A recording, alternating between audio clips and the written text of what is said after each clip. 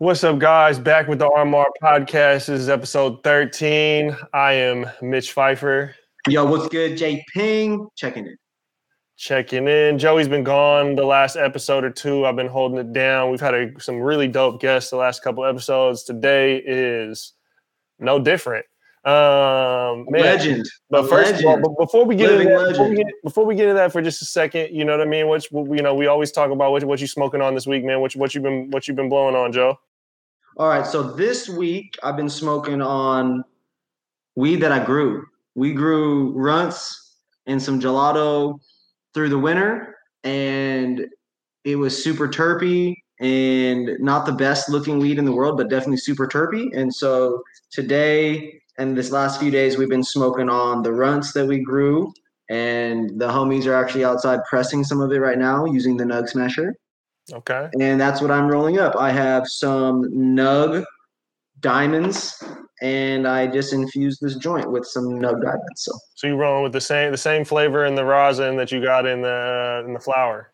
This is a berry sorbet live resin diamonds with a runts flower that we grew. So and for our non-California audience, for people up in Washington like myself, home grow is legal in California. What is it? 6 plants per adult? 6 plants per resident, not per adult.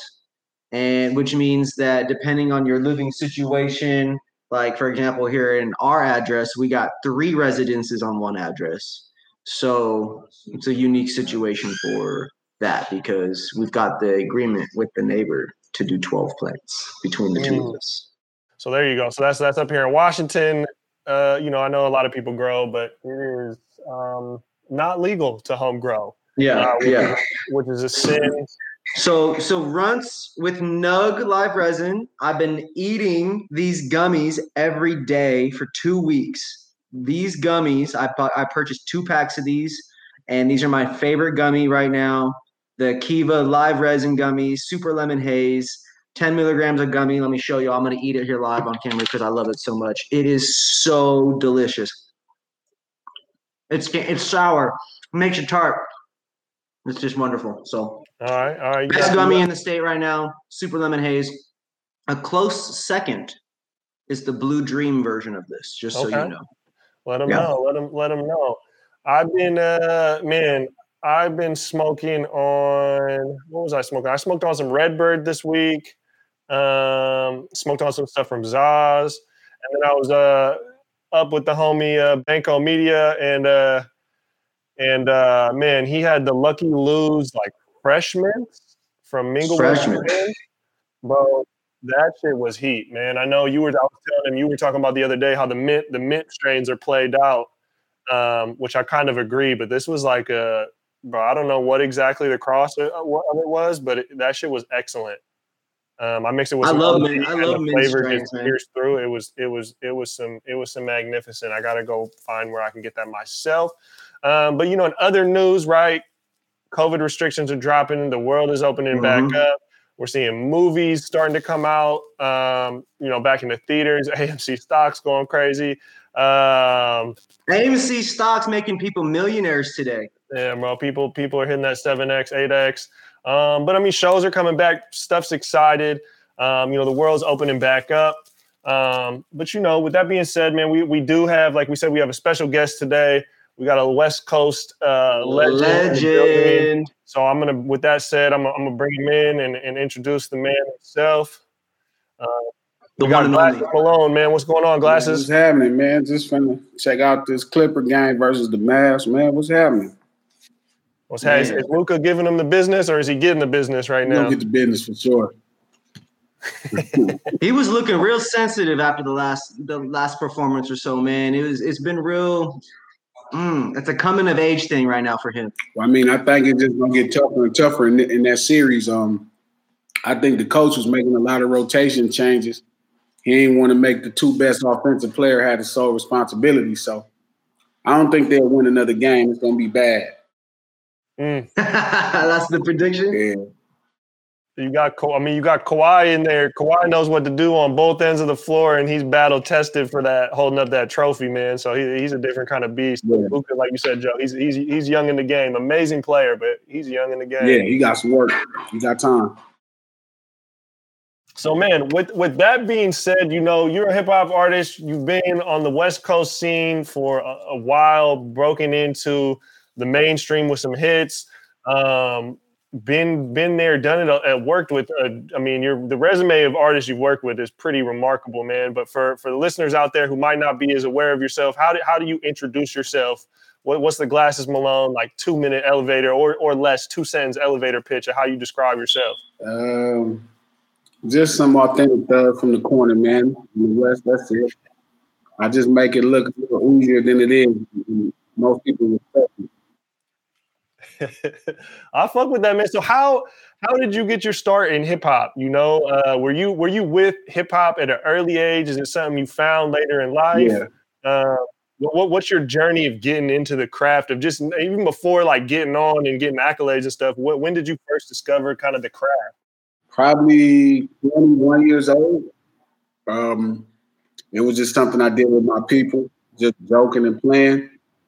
Kind of battle rapping, just having fun, nothing serious in the backyard. And my younger brother came home. He was in trouble. He was in YA at the time, and he came home wanting to rap. He wanted me to rap with him. I think he was setting me up because he wanted me to pay for a studio time. At that time, I was hustling, so I was having some money. And I thought he wanted me just to pay for the studio time, but he acted like he wanted to rap with me. And I kind of picked it up then and just got, I fell in love with it. I wouldn't say I fell in love with it initially. It became real therapeutic. So I became addicted to it.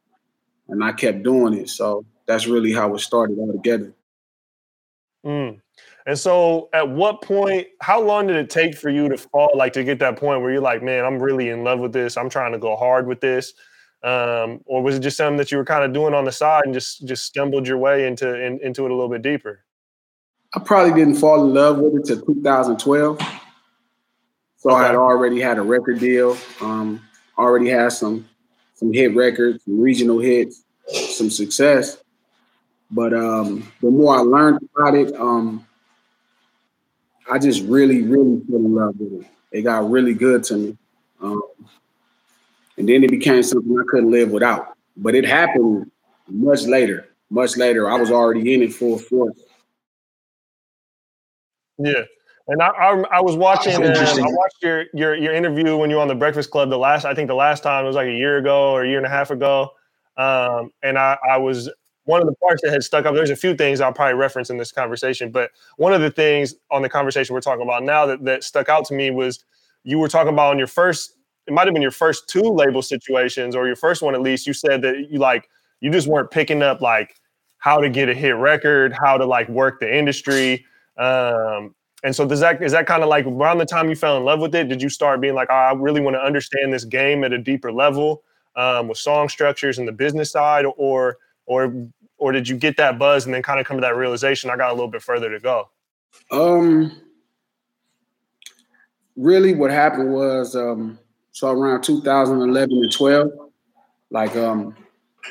I was making a great living. I was able to take care of myself. You know what I mean? Everything was good. But some of my homies that was coming home from prison at that time, because my whole run in the streets was probably late 90s all the way to the mid 2000s. So all your friends go to jail and they all going to jail for 5, 10, 15 years. And when friends was coming home from jail, I didn't have enough money to create, careers for them. I was straight, but I didn't make enough money to create careers for them. I couldn't give them $70,000, $80,000 a year. That became the starting point of something's wrong. I'm in a business with millions upon billions of dollars, and I'm not, collecting a large enough pie to make sure that, my friends and my family could take advantage of the same situation. And that became the start. But when I started really getting into records, I got to thank my DJ Head, who was a DJ at The Real, 92.3 in LA. He started explaining to me tempo and was trying to explain records to me. And a couple times he kept going over and over. And I didn't figure it out the first or second time, but the third time I figured it out what he was saying. So I thank God he never gave up on me. So really, I started falling in love. I realized something was wrong, you know what I mean? But that didn't make me fall in love. The more I started learning about records, the science of it, and, you know, at first it became something I thought you just had to naturally be gifted at. You know what I'm saying? You had to just be. Yeah. I thought people was making all this shit up out they, head. They was just coming up with this. I didn't realize it's kind of shunned if you aren't almost. You know what I mean? It's kind of talked down upon if you can't do that at a high level. Well, what's funny is that's so far from the truth, and you start realizing that it's not just art to hip hop or records; it's a science to it as well. And that's when I start falling in love. I'm a math science person anyway. I naturally love math and science. So once I started realizing science was, the same in business and in records or hip hop, or marketing, I immediately just started falling in love with it. And shit, now it ain't no separating me from it. Even if I go to the studio for 4 hours, I gotta be in there. I gotta touch something. I gotta hear something. I gotta feel something. So what kind of music moves you the most? Because you got if I look back at a lot of your catalog, it goes a little diverse. You got some just hardcore West Coast gangster rap, stuff that fits kind of in that box. You got your hits, your more radio type hits, and then I think you really carved a niche out storytelling, which doesn't necessarily have a genre, right? You can storytell over any style or genre. What's kind of the one that's what's your favorite to make, and then which ones end up being kind of the nearest and dearest to your heart? So that's tricky. I think naturally I'm a storyteller. That's naturally, that's just what I do. I mean, it's what I've been doing since I was a kid. I used to write stories for people and sell them to them in the 4th grade, about video game characters. So writing stories is just kind of what I do naturally. As far as the style of record, it ain't really one style. You know what I mean? I'm really focused on mastering the West Coast style more than anything. You know what I mean? Just delivering that. Right now delivering the vintage feel of it, and then on future projects coming up, delivering what I think it should sound like tomorrow. But it's, initially it was rooted in funk, and it's developing and it's changing every day. So it's no real place to say, the style. It's really just something you do. It's back to the essence of real hip hop, where it's just, you taking the music that you grew up with or that's from your region and turning it into special things for everybody else. So it's tricky like that. I think storytelling is my natural thing, but I've had my I hate the club. I'm not a club person at all. But my biggest record is a party record, which is That Good with Todd. So that was when I first started understanding records. So, that's my greatest record. So I think it just started coming out. You figure it out. Tupac Must Die became probably top 3 for me. And it's a story. It's completely different. So I think long as I tap into the essence of gangster rap or West Coast hip hop and just going to the Origin 6 in the morning and Boys in the Hood, and I start from there. Every time I'm building out, I'll be just fine. That's an inspiring starting point for anybody. Yeah, you got it. And I've been sharing that with different MCs that's coming up and guys that's making records. I'm like, whatever style of record you're trying to make, start from the beginning of that. You know what I mean? Don't start. It's like coming into the NBA and you're trying to be like Bradley Beal is who you aspire to be. And it's like, there's all kind of better shooting guards in the NBA, you know what I mean? But you're looking at, somebody that's maybe not making an all-star game or not making an all-NBA team. So I like to go back to the essence, going back to Ice-T, going back to the Eazy-E song, going back to Fuck the Police. And if I'm making a festive party song, I like to go back to Wild Thing by Tone Loc, that's like 89 or 90 with DJ Quick Tonight. You know what I mean? I start right there. Even if I'm, working on something that's more modern, I start back there. And so that's with the newer record you got pumping right now, the 6 in the morning, is that do you classify that as a G mix or do you just classify that as just kind of a new record? It's really a new record. I call it a G mix because I knew one existed and I knew what I built it from. But To everybody else, it's a brand new record. So I'm kind of stuck. Okay. I'm just being honest. That's why I was curious if you approached that, were you originally approaching that as like just a G mix and then kind of envisioned it as a little bit bigger, or was that just what you were talking about? Like, I want to create a new record that's a derivative of where this comes from. No. So it's nothing. I mean, it's not anywhere as brilliant as the Ice-T's original joint from '86. You know what I'm saying? It's nowhere near as brilliant as that. But what it is it's a celebration of where we came from to where we are today. You know what I mean? It's like it just happened to have the same title because it very much is still a celebration of West Coast. When we built that one, I think it's more or less that's back somewhere near Tonight. Maybe Wild Thing. It's like to there, but I feel like, bringing Ice-T into that fold was important. Having Ice-T on the song was special. It's 40 years later. You know what I mean? And OG still got it. It ain't nothing. Yeah, he doesn't do a lot of verses, man. He doesn't bless a lot of verses. Yeah, he told me that. He said on the song, So I'm grateful. Yeah. That's like when I personally first discovered G Music was off of some of the G mixes, I think with the Greg Street mixtape. Oh yeah. Cause I remember I was crazy. Like literally we started like our platform started as a clothing line, like when we were in college back in the day. And so we were throwing parties. And then also I worked like as a job at a bar. And so at the parties we threw, I got to spin whatever the fuck I wanted, At the bar, I kind of had to stay in a role. So I'm pretty sure I was spinning like, the Sun Come Up and joint with T-Pain at the bar. But then at our parties, I was spinning the Asher Roth G mix. I love Hustling, I Love Dollars. I'm bad with titles. Yeah. And then the Keepin' 1000, the Explosive remix. Yeah. So right at that time, I still didn't really have a good clue. I just had what I had. It's like being on the court. You don't really have the technical ability, but you just know how to hoop. Mm-hmm. So I could rap, I mean? And I had been through so much, and it was all real. It was based off of real things happening. So those were good times, though. I really liked those times. I really liked that project with Greg Street. That was a fun time. And the same thing with anytime I get on mixtapes. You know what I'm saying? Anytime I get on mixtapes or do other people's records, I'm definitely competitive in hip hop like that. So it works out for me. Mm-hmm. I missed that era in the last 10 years or two. The competitiveness is still there by all means, but it's more like competitive over shit that don't matter a lot of times. The lists, the blogs, whatever it is.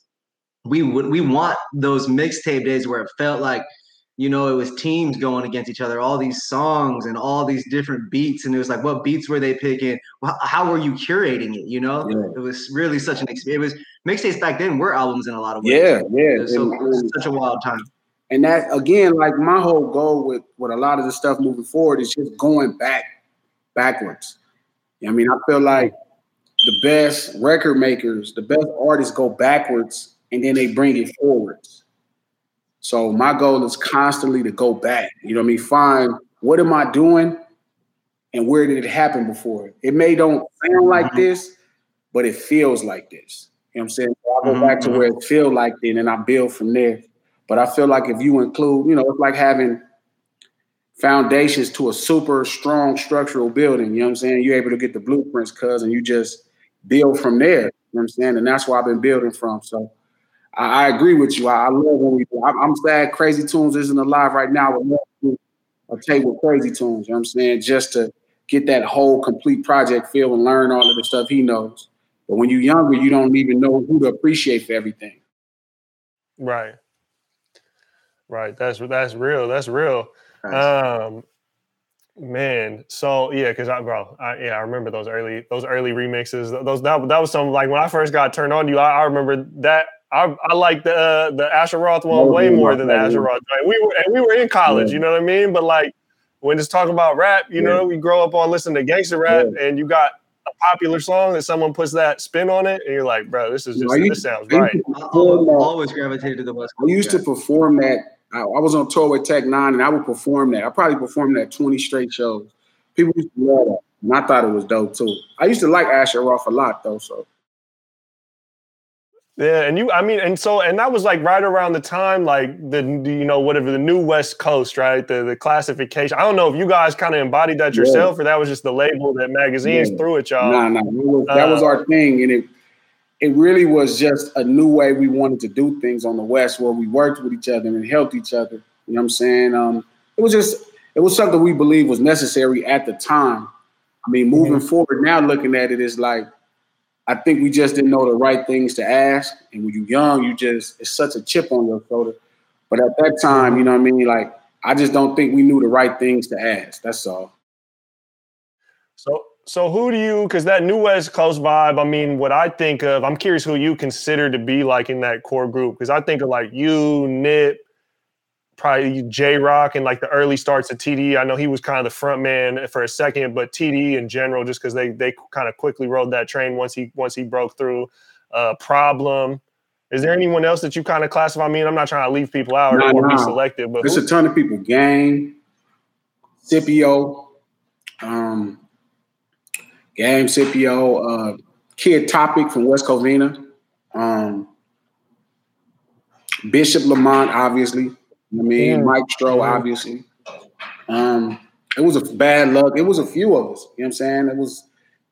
We inspired a lot of people, you know what I mean, at that time. And there was a whole sound. There was a whole wave of a sound that was created, man. It was a new West Coast bounce. And just bars over the bounce. I don't feel like we ended up getting a sound as much as we got an energy that wasn't existing here.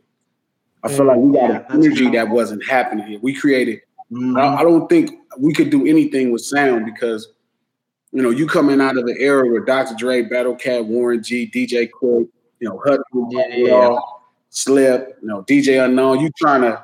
So sound-wise, I don't think it was even competitive. You know what I'm saying? Because they just was crazy. But I think energy, it was a different energy that they never had for sure. You know what I mean? So I'm grateful that, that we were able to bring something and add to the culture even at that time. And my goal is just to keep adding more stuff to the culture. Just keep putting more bricks into the foundation. You know what I mean? I feel like I got a few in there, but I could do a much better job. Yeah, and I that was another thing on the Breakfast Club interview you did where you're talking about the Tupac Must Die record and how you felt like that was one of your first contributions to the culture. I feel like hip hop, right, it does a great job at bringing information to the 99.8% of the world, or that isn't aware of such cultural arms, you know what I mean? And morality was a really important thing. I thought morality was being lost about what it's like to come from this street life and this gangbang stuff. It's a real confusion about the morality of it. And so to be able to teach that lesson, you know what I mean? And then because one of the greatest rappers of all time is a part of it, you know what I mean? It made people have to hear the story. Even if it hurt, it hurt people's feelings, but the truth is like that. It's not it's uncomfortable. It makes you grow because then you have to start making decisions based off more information.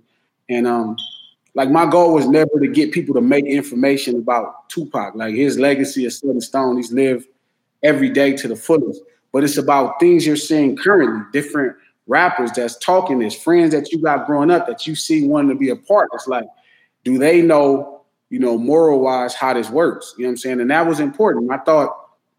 I've always thought that good West Coast hip-hop, from 6 in the morning, to Fuck the Police, to Dre Day, you know what I mean? I think it really embodies this energy that, too short. That's this accurate thing that you didn't know was happening. You didn't realize within the culture they might have been calling a woman a bitch. You know what I mean? That's the language for women who ain't cool and be tripping, and they say it freely.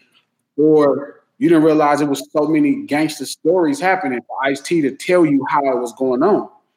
And in NWA, these 5, dudes from Compton explaining to you they have a problem with the heroes of the world at that time. Everybody looked up to the police and they were the heroes. And it's 5 brothers like, yeah, these dudes ain't no good. Like, they not right. They harassing us. They mistreating us. And even in 1988, 87, when they put that out, it didn't really start making sense to other people outside of the culture until the Rodney King incident happened. Mm. Yeah. Yeah, and I liked, listening to that song and then listening to you on some other interviews, like break it down. Because it's not like I like hip hop, right? So it's not like I got up in arms like, fuck this dude, what the fuck's he's speaking this blasphemy? But it's kind of it's shocking, right? To just that angle of the record. But to hear you break it down, like, humanizes someone that we put up on a pedestal, right? Because like in 95, I was young, so I know Pac from posters and shit. You know, I don't even know Pac from watching him on like TV. looking at Jesus on the cross and somebody hollering. It's like, right. Oh, this man died for our sins. It's serious. Right, and that bringing that perspective that you did humanizes that person, and just brings it into, for me, brings it to reality and makes it less about like what you're saying. I mean, literally, he gets compared to Jesus Christ like a martyr or whatever, and it's like, I mean, he's a human in a situation. Because of his other things, we hold him in such accolades, and it doesn't make it right or wrong. It just it humanizes the situation, and that's my goal. What's funny is, my goal was to never humanize Tupac. My goal was to humanize Orlando Anderson. You know what I mean? I felt like if somebody dies, they're human. You know what I'm saying? If you're aware of how they died and when they died, right? Don't get me wrong, there's very much a deity energy to Tupac that's different. But I wanted to humanize the person involved, allegedly, because I think most people don't care. You know what I'm saying? And you have a world of people acting like they understand Crips or Bloods or represent these bandanas or act like they love people affiliated, but do you really get it? You know what I mean? Do you really understand what's going on? You know what I mean? So it was dope to bring a human element to somebody that is really respected where we from, you know what I'm saying? And not to keep painting him as some villain or some hater or some evil person, versus these are the situations that happen where we from. And this is how they go bad. You know what I'm saying? This is why they go bad. This is why these things happen. So, I mean, it's always a tough, learning is tough. Like I said, growing is tough. It's very uncomfortable. You know what I mean? And good hip hop makes the majority of people that hear it uncomfortable. It should. It should bring comfort to the uncomfortable, and then, bring uncomfort to the comfortable. I mean, it should literally, people who doing good should be frightened. People who get it should feel like, damn, relieved, like somebody's expressing how it really go down. That's the goal. Yeah. No matter how abrasive it may be, there's a connection. It could be good or bad or for worse, but great music, good hip hop, whatever we want to call it. Good music in general has that ability to connect, whether it's to a heartbeat, to a bounce, to a head bob, to a straight on you mouthing the words along to a song raging at a festival, right? Morality is such a huge and really unspoken part of culture. And we may look at something like this right here, but then over there, they're doing something completely different. And like, it's easy to judge that over there based off of your eyes. But if you don't know, hip hop always gave other people a chance to live from their eyes. You know what I mean? From the perspective of that you may didn't understand. You're like, that was my goal. Like, I wanted you to look at that video, and that's why the video was shot in first person. I wanted you to be the person. Like, how would you feel if these things happened to you? I mean, how would you feel if you going to watch a fight, or you got into a fight with some rival guys, and you protecting a friend, and everything happens, and you go to the casino to watch a fight. You go to the Vegas, and then somebody comes and jump on you. That was the goal. Good hip hop, puts you in that vein of that person and that culture that you wouldn't necessarily have access to. If you from, Anaheim Hills in Orange County, you feel me? Maybe you don't have access to life in Watts and Compton. So, if you can look at it on the news and be like, these people are horrible. But if you have insight and somebody else who can explain it to you, and you have a true, clear path to it, you know what I'm saying? There's nobody with bias. I'm telling you exactly how it goes from the way they see it. It builds an understanding. Yeah. Right. And I think one of the things that was really powerful for me is a conversation we've been having, like, last year with just, racial tensions, the movement that's going on up here. I'm in Seattle, very, very proactive on that front, but we're also still very, very Caucasian by just demographic makeup, And I think a lot of people have used this to like propel certain elements of Black culture forward. Meanwhile, like the media and marketing and products are marketing what's cool and what's trendy. But I think we skip past and I think kind of what you were talking about in another interview was just kind of the causation, the cause and the effect of like poverty and systemic racism, like what has happened to the Black community. And we highlight elements and elevate things without addressing the causation, the effects of these causes. And I think that's kind of what you were touching on a little bit in the song. Really important thing, what poverty creates, you know what I'm saying? And, systemic oppression and, you could talk about race, these conversations could go on and on, but human beings are going to be human beings. It's just what they do. And the only systemic oppression worth even, engaging or entertaining is the economic part of it. That's the only problem. I don't care if somebody doesn't like me. Now, that's not important. Who likes you? It's when somebody can stop you from making a way for your family, when somebody can stop you from, creating a livelihood for yourself. That is the problem. Somebody liking you, somebody not wanting to eat with you, somebody not wanting to do things with you is not as important.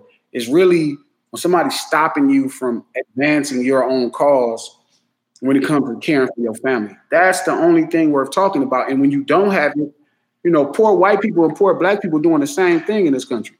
It ain't no different. You know what I mean? It's poor people doing the same thing. So I don't really try to focus so much on the racial part of it, because the racial part only is a conversation when it comes to economics. Outside of that, it's way too many people worried if other people like them. I can't get down with that. I don't need people to like me. I just need you to not get in my fucking way when I'm trying to care for my family. Let me do me. Say less on that. Man, switching gears from that record a little bit with all the records that you've done, we talked about this a second ago, all the records you've done, the resume of people you work with, who are some of your favorite artists that you've collaborated with throughout your career? So I'll be alive. I don't put Akon in the top 3. Raphael Sadiq is in the top 3. And Ty Dolla. So it's going to be singers. So it's going to be Akon, Raphael Sadiq, and Ty Dolla $ign. You could 1-2. Probably Ty is number 1. He always challenges me. You know what I'm saying? Every time I leave the studio with him, I leave better. Every time I listen to his records, I get better as a record maker. Literally, he's just an amazing talent. You know what I'm saying? He's just brilliant. He's just genius at times. But those 3 guys are the king of it for me. You know what I'm saying? Like, they made me feel real comfortable. That it was such a music kind of collab that it was dope. The way it felt, how easy it was, how refreshing it was dope. I can see that. Ty is on everything, man. That dude's a part of so many records. It's insane, from writing, production, performing, all over. Yeah. Ty is a monster, man. It's like Rick James or something. For rappers though, strictly on the bars, what are some of the favorite rappers you've shared verses with? Well, you know what? I'll tell you rappers who I think like serve me on songs. I don't really think I get served on music a lot. You know what I mean? I know exactly. I would agree. I know exactly my style, so I know exactly how to do what I do really good. So it's tough for somebody, even though you could do what you do better, it may not be like I'm still gonna do what I do so well. But the 3 rappers who I felt like I got on a song with, and they literally just like I wish I would have just did another verse. You know what I'm saying? Obviously, Lil Wayne and Haters. Yeah, he literally just rapped like 24 bars or something. That was crazy. That was our introduction to doing music. He just, pretty much embarrassed me in my mind. B.O.B. I had a song called Knock It Out that came out in 2016. And B.O.B. had this, most people think he's just this pop rapper. Like, no, B.O.B. is a real MC. And we have a song called Knock It Out. And it's just really this fun record that's dope. I mean, you hear it, it's dope, it's fun, it makes sense, it's a good time, knock it out. And his verse to me is just so fucking killer. And it was like nothing. And that was one of the few times where I was like, Jesus Christ, man, like, that's good. You feel me? I need to be. It's that easy. It's that easy for so he could do these super pop records with Skylar Grey and turn around and do this. No, that's Bob. That's B.O.B., man. B.O.B. is so underrated and so nasty. And the third, you got an extensive catalog. Yeah, the third time I felt like I got served. Who did I feel was just really special? Somebody I thought about, and I that fast, I'm not thinking about who they were. Who was the third person? I just was talking about this. Lupe. Wow. Lou was another one that I just sometimes be like, fuck. You know what I mean? We did a song and I just thought it was so dope. You know what I mean? So I got him on the song though. It's a song we did called Choppers. And it's about 10 people on the song. And I know Yep. I ate his food on that song. You know what I'm saying? That's one of those Tech 9 ones, right? Well, no, so my Midwest Choppers, the style of it, no, so it's a Lupe Fiasco song called Choppers. You check it out. It's like 10 people on it. Okay. For sure, I brought it to Lupe on that song. So I think I didn't hold it as bad when he did it to a song because the other song didn't come out. But I knew he was on it. But this one I got out, and I know for sure, like, you know, he had to listen. Like, okay, Glass is still, you know, he could do some stuff. Yeah, he gets Lupe gets tossed in that contention as one of the greater lyricists in the game, man. So very often. Ain't no.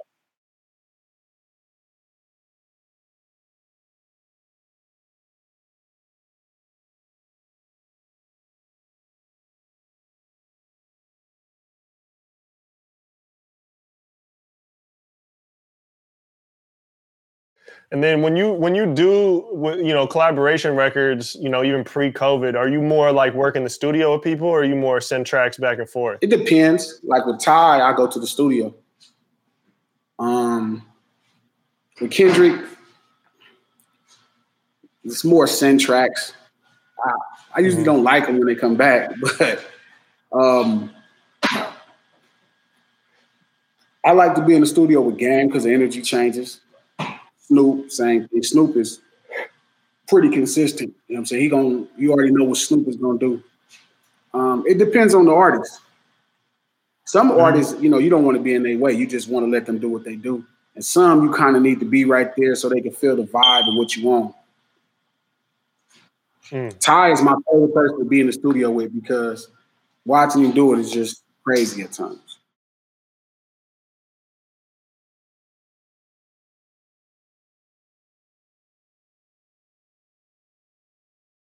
Just joke. Really, the joke is the best. Like being in the studio with everybody from TDE, you know, for years, it's just jokes. You know, the conversations is one thing, they cool, but the jokes are like top tier. Like sometimes I just don't feel fair that y'all don't get to know the version of, you know, K-Dot of Kendrick that I know. Like, you know, how funny he is. That nigga is hilarious. You feel me? So I wish people could see that more. You know what I'm saying? Like, I think. Is he like low key funny, like little jabs that don't really come across as funny, or he just that nigga's fall on the floor funny. And it's right because you see him and he's so serious, and you know all his song topics. He seems so serious, but in real life he's a fucking clown. And I don't mean like a clown who's like talking shit. I mean like a real fucking clown. Like he is the center of attention. He's fucking funny as shit. You know what I mean? And you know, being on tour and tons of studio with him, you know, it's awesome.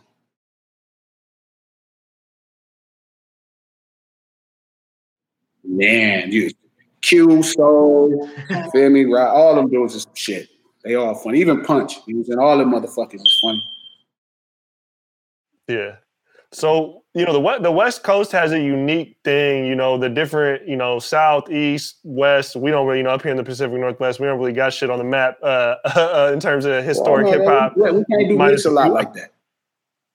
Well, no, I'm not. I was gonna say besides a few people, we got mixed, and then we have Macklemore people got their opinions or whatever. But that's about the extent of what we got going on. But the West Coast seems like one of those areas where like the torch gets passed often, and there's a collaboration and a brotherhood across artists. From the outside looking in, would you say that there's some truth to that? That just kind of the scene out there is some form of like a brotherhood of people working together and elevating each other, or is it not? Is there a lot of friction? I mean, I'm sure there's friction as well. 9 out of 10 people gonna swear to God the West Coast don't work with each other. That's the common theme. But I consider Washington a part of the West. I consider Arizona a part of the West. Whatever the Cowboys thought of the West, I think of the West the same thing. You feel me? Back in the day, but I think so the West gets a bad rap that they don't work with each other. But I just genuinely think people don't know how to work with each other over here. You got to know what to ask people. You know what I'm saying? And that's the hardest part, knowing what to ask people. What are you asking for? You can't ask people for everything. I mean, but you got to know where everybody's special at. Like, I know exactly what to call Battle Cat and ask for. I know what to call Dr. Dre and ask for. At first, I had no idea, so I just expected them to help me. I know exactly what to ask Snoop about. I know exactly what to ask Cube about, or Mac 10 about, or, I was on the phone with Hitman the other day for like 2 hours, and I knew the right conversations to have with him, you know what I mean? And I didn't know that at first. So I think when you're a fresh artist, you don't quite know what to talk to people about. But I think as you're around more, you figure it out. You like, okay, I get it. I know what I'm doing. So it's deceptively like we don't fuck with each other, but the truth is most people will do anything for you. Yeah. I mean, and that makes sense, right? Like coming up in any industry or field, when you're young, you got the chip on the shoulder. You look at the people up on the pedestal or the gatekeepers, and there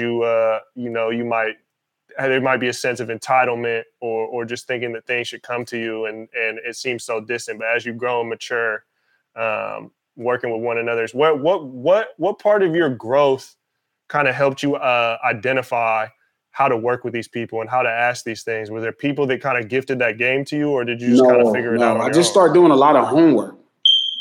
Because right now, like they say, it's all smoke and mirrors. So the information clears the smoke. The information clears the smoke and breaks the mirror. Now you can see and who's who. You know exactly who's who. There's no more smoke screen. So when you go to talk to somebody, it's almost like it's a sigh, it's a smile, it's a thing of relief. They know, like, damn, he knows exactly who I am now. He knows exactly who I am. So there's no more questions. You know what I mean? So it's your job to do. It's your job to do the homework. It's your job to get the information, to clear the smoke and break all the mirrors. So now you can see exactly what you're looking at. That makes sense. And then also, another question I have for you is coming through the industry and seeing how you spoke and listen to your music. It seems like it's authentic, right? And I think that's something that you probably describe yourself as is authentic, where music is entertain. The game itself is entertainment. So how has it been, navigating the space of so much, I know we smoking another smoke and mirrors, another metaphor, but the smoke, the mirrors, the mask, the facades, how has it been navigating that? It's a horrible thing, man, to be in the business. You in the business of bullshit and you like trying to be authentic. You trying to be for real. You know what I'm saying? It don't work together. You know what I'm saying? But, it makes my journey take so much longer. You know what I mean? Like, people don't want to do business with people that's real niggas. They don't want to, in that concept of that. Like, they don't want to do that. So it forced me to have to learn what everybody does and respect it. And now I have to know so much just to give myself a chance to get where I really want to go. You know what I'm saying? Like, it's tough. It's tough being authentic in this business. You know what I mean? Me and Nip used to always talk about that. And that's why people, we get caught up in our own situations of creating what we need to create for ourselves, because we know other people don't understand it and they not going to understand it. So once you know that, you just start garnering information to prepare you for the journey, the place you're trying to walk.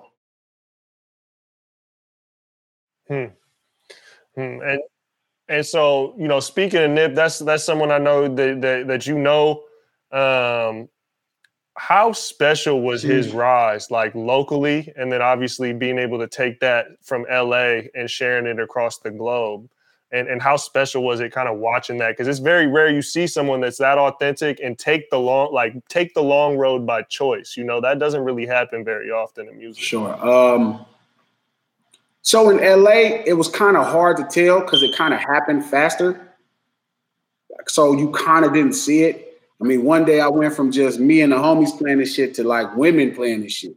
That's where it changes. I remember asking him like, yo, why is girls playing your shit? He's like, man, really, G, all you got to do is talk to them some. But I think watching it for everybody else was dope. At times it's annoying now because it's like people just going over the top. You know what I'm saying? You can tell that they didn't fuck with because at first. And you can see they just crazy. They got it's crazy. They get all in the captions and shit. But as much as it annoys me because I wish he would have saw that love, he knew what was going to happen. I mean, he knew that love was coming. So he just didn't get to see it with his own eyes, but I'm sure he felt it inside his heart even before it happened. He knew it was coming. So it's dope to watch it happen. The most important thing when it comes to NH's rise to me is when we first met back in 2007, and or maybe 5, but when we first talked in 2007, and he was telling me he was going to buy the shopping center. He was out there with his homies and he was chopping it up. I was in the Bentley and we chopping. He's like, man, I'm going to buy the shopping center one day. When he finally got that shopping center, I think it was 2017 and 18, like that was special. That was something that, we don't really see, especially that's a couple $1 million, couple $1 million property, multi-million-dollar property. So right. That's the most important thing. That's the nearest and dearest thing to my heart. Right. No, that's the. Yeah. And watch it happen. You know what I mean? Like it was amazing. Yeah. That's a special part to be a part of. It really make you believe that was dope. That was real special. I can't even begin to speak on how special that is. Yeah, because that's gotta provide validation, right? That it can be done outside of the system, outside of the record system, on your own terms, staying true to yourself, because we don't see a lot of people take it. Obviously, the death magnifies it in pop culture to a whole nother level. But even before that, the level that he was able to reach on his own, multi-million-dollar building. You know what I'm saying? That's unbelievable. Yeah. And watching him that day, the nigga that I ran into, we was popping, the nigga had some booty shorts on, with some low top chucks and a fucking slingshot. You know what I mean? Hair frizzy, and braids. Yeah, I'm gonna buy this, and he bought it. That shit's fire. Shit, good, man. That man had it his way. You feel me? And as sick as I am about him not really getting to enjoy the fame of it all, I'm sure in his heart he already lived it. So where do you see the West Coast right now? The new West Coast, whatever, it's just almost a decade ago now, the rise of that. And that lasted, it wasn't like it was just a flash in the pan. And we still see the careers like your career, Nipsey's career, certain, K-Dot's careers obviously skyrocketed from there. But where do you kind of see the West Coast right now in terms of identity, where it's at locally in terms of how you guys interact with one another, and where do you think the trajectory is about to go for this next, going into this next decade? I think locally is great. Locally, there's a ton of artists. People celebrate, around the world. I think nationally, it's a problem. I think nationally, it's a bit fragmented. It's a bit confusing. And that's the most important part. You know what I mean? Like everybody that's rapping, that's part of my generation or younger, should all be looking to turn the West Coast into what it was, when Snoop and all of them had the reins. And I mean, we would want to turn it into that. We want that reign where, there's a wave of music where we're reshaping the rest of the country, the rest of the world. where we're going and how do I see it, it depends on a couple careers. It depends on Ty Dolla $ign's career. Ty Dolla $ign as a producer, not as an artist. Ty Dolla $ign as an artist. As a producer. It depends on Blast. It's a dude coming up, BLXST, Blast as a producer. Yeah, it depends on those guys as producers. As the producers figure it out. He's killing. Then to add that to Mustard, add to Hit Boy. We need Ty Dolla $ign beats for more artists. We need Blast beats to break more artists. Mustard is handling the lion's share of it all. Mustard was breaking so much shit. It's crazy. It's special to watch him work, but we need Hit Boy to break more shit. He's working on it. We need Blast to break more shit than just Blast. We're going to need Ty Dolla $ign to break more than just him and YG. We need him to break more artists nationally. So I think that becomes the really important thing. And then, bring the next group of producers to create sounds and records to break more artists, because that's the key. And then for yourself, what's next? I don't want the album on its way. Yeah. Look like August 20th, the first one. Okay. Man, I really have about 3 albums dropping this year, so I'm just focused on doing the right thing with every one of them. And the next one up what's you've been public with the title and everything? But it's really special. It's all in the same vein of taking it back to the essence. Of the beginning of music and embracing, the past of where I came from, the dirt where I came from. So that's my goal, to just keep doing that, getting back to the beginning of it all, not worrying about what's happening today, just getting back to the beginning of it and bringing that forward. Once I bring that forward, I'll be in the game. Yeah.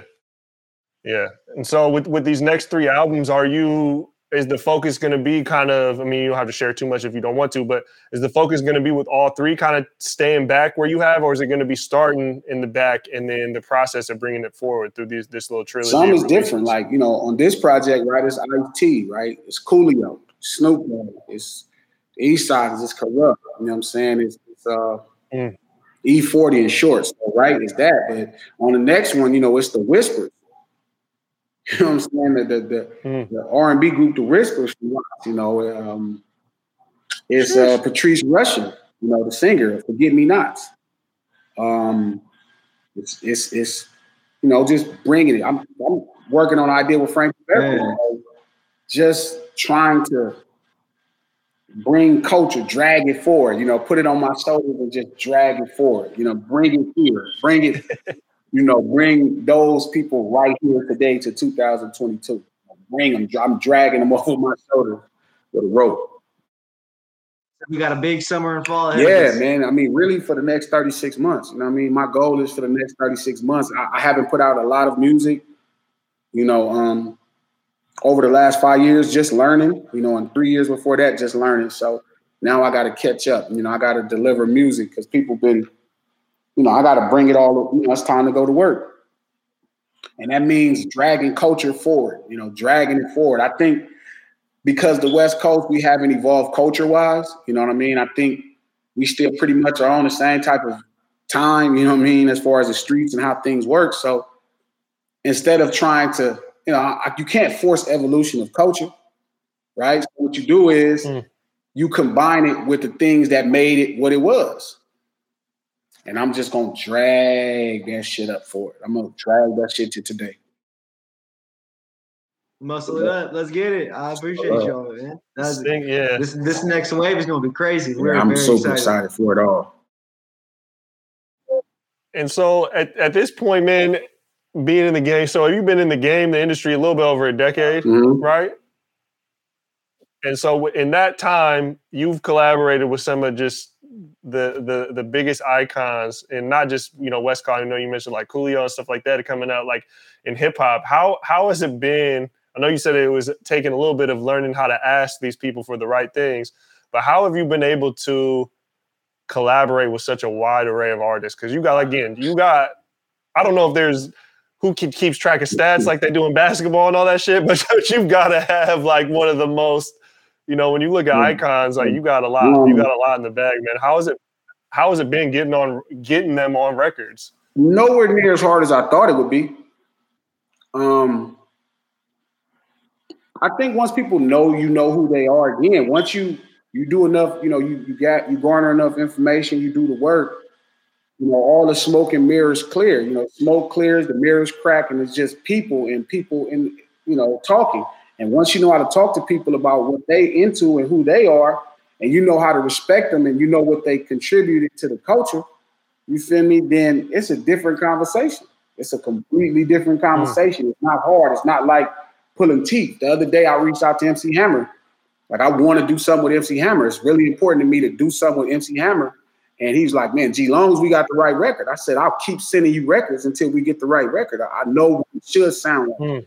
And once you're in that space, I know who he is as a human being. I know what he's doing. So I know how to make the right idea. You know what I'm saying? And then I'll just get him on it and drag him forward, you know, to make sure our guys get love. You know, our culture gets love from where I grew up at and the people I grew up on. And even like I said, the Whispers, Patrice Rushen, the people who were doing it before I was alive.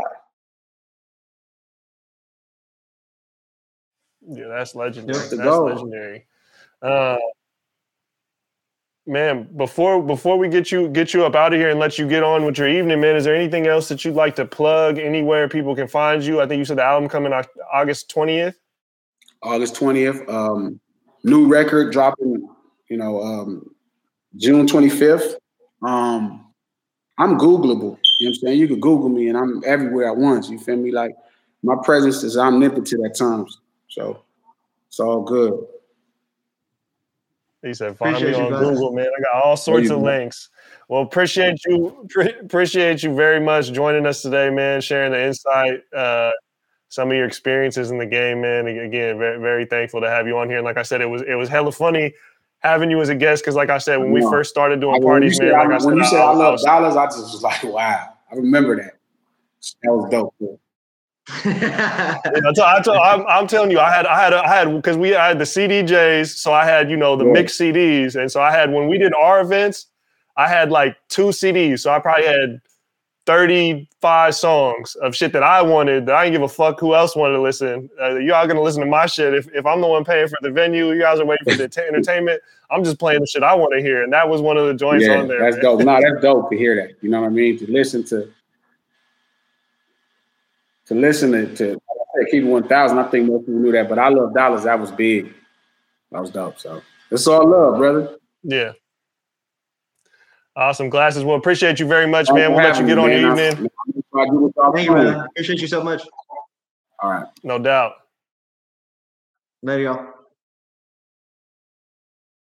All right, man. Glasses Malone. What a legend. Glasses Malone. Yeah, and you know, it's funny. Dude.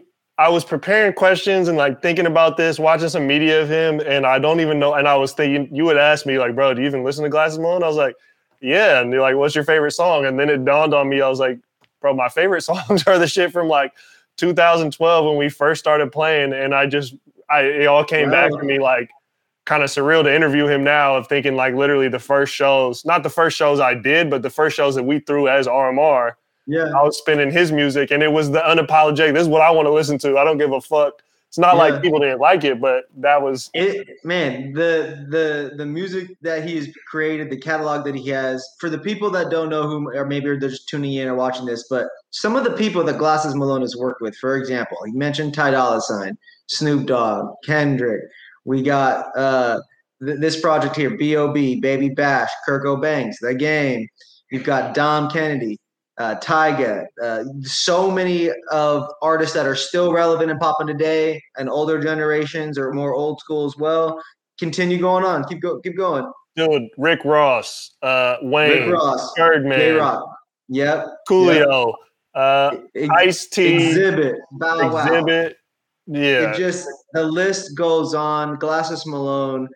Appreciate, man, to bless the respect for someone that, again, when we were first starting, I'll say that me as a DJ, slapping those kinds of bop bangers, all the best features from last like 10, 15 years. So many of the biggest artists in the world.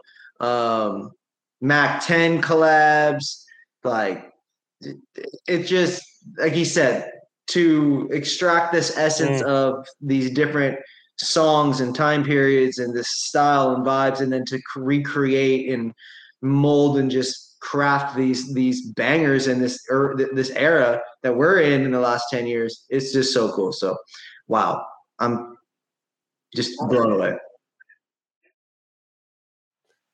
Yeah. And I think, you know, we didn't go too much into the marketing of the game side, which we always touch on. You know what that game was that he said majority touch on, whether we're talking about cannabis or music. It was right there. He had some really, really great snippets from that, and it comes. You have to garner. You have to experience it. You have to live it. You have to garner that knowledge, right? And it just comes down to it. You really got to acquire.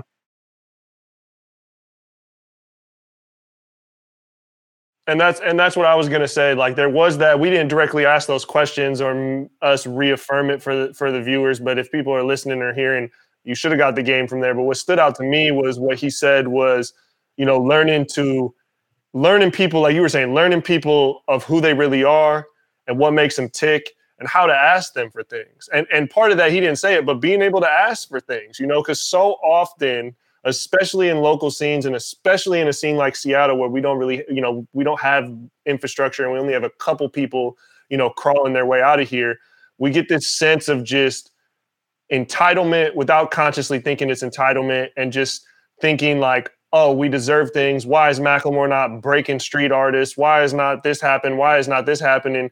But when it comes down to the individual people, you got to kind of learn the politics and the ins and outs of how this shit works. But you also got to understand people. You got to understand how people work. So what if you want Macklemore, then you got to A, figure out how to get a relationship with him. B, figure out how he works. C, figure out how you can ask him for something. And then B, if what you want to ask for him, is he even the right person to ask for? Because if a street artist, I see a lot of people online saying Macklemore break a street artist. We've talked to other artists about this. That's not going to happen. Macklemore doesn't have a street audience. Well, who's he get? He's not going to break a street artist to a bunch of people that want to dance with Irish flags and shit. It's just not going to happen, you know? So a lot of people immediately want the wrong thing from that person. So even if you were to get close to him and ask him for it, he literally couldn't even deliver it to you if he wanted to. So the game, some of the game that I picked up from Glasses is just understanding who people are, what they are, what to ask them for, how to ask them for it. Yeah, absolutely. That is a couldn't agree more. There's so much to have been picked up from that. I hope everybody goes back, rewatch it, like, follow, subscribe, leave some comments, give us some feedback. Go Google Glasses Malone, follow him on every single social media. I got him here on Spotify. That's where I prefer to download and follow our music. And our Spotify playlist, I'm going to add some Glasses Malone's G-Mix to our playlist. You guys can go check that out. The low-key, I'll put actually on the Cali Fire playlist. So be sure to go follow that. Man, super dope. Big shout out to Glasses Malone. Mitch, it was dope, bro. Appreciate you being here tonight. No doubt. Thanks for teaming it up, man. This is episode 13. We're about to get up out of here. I love y'all. Peace.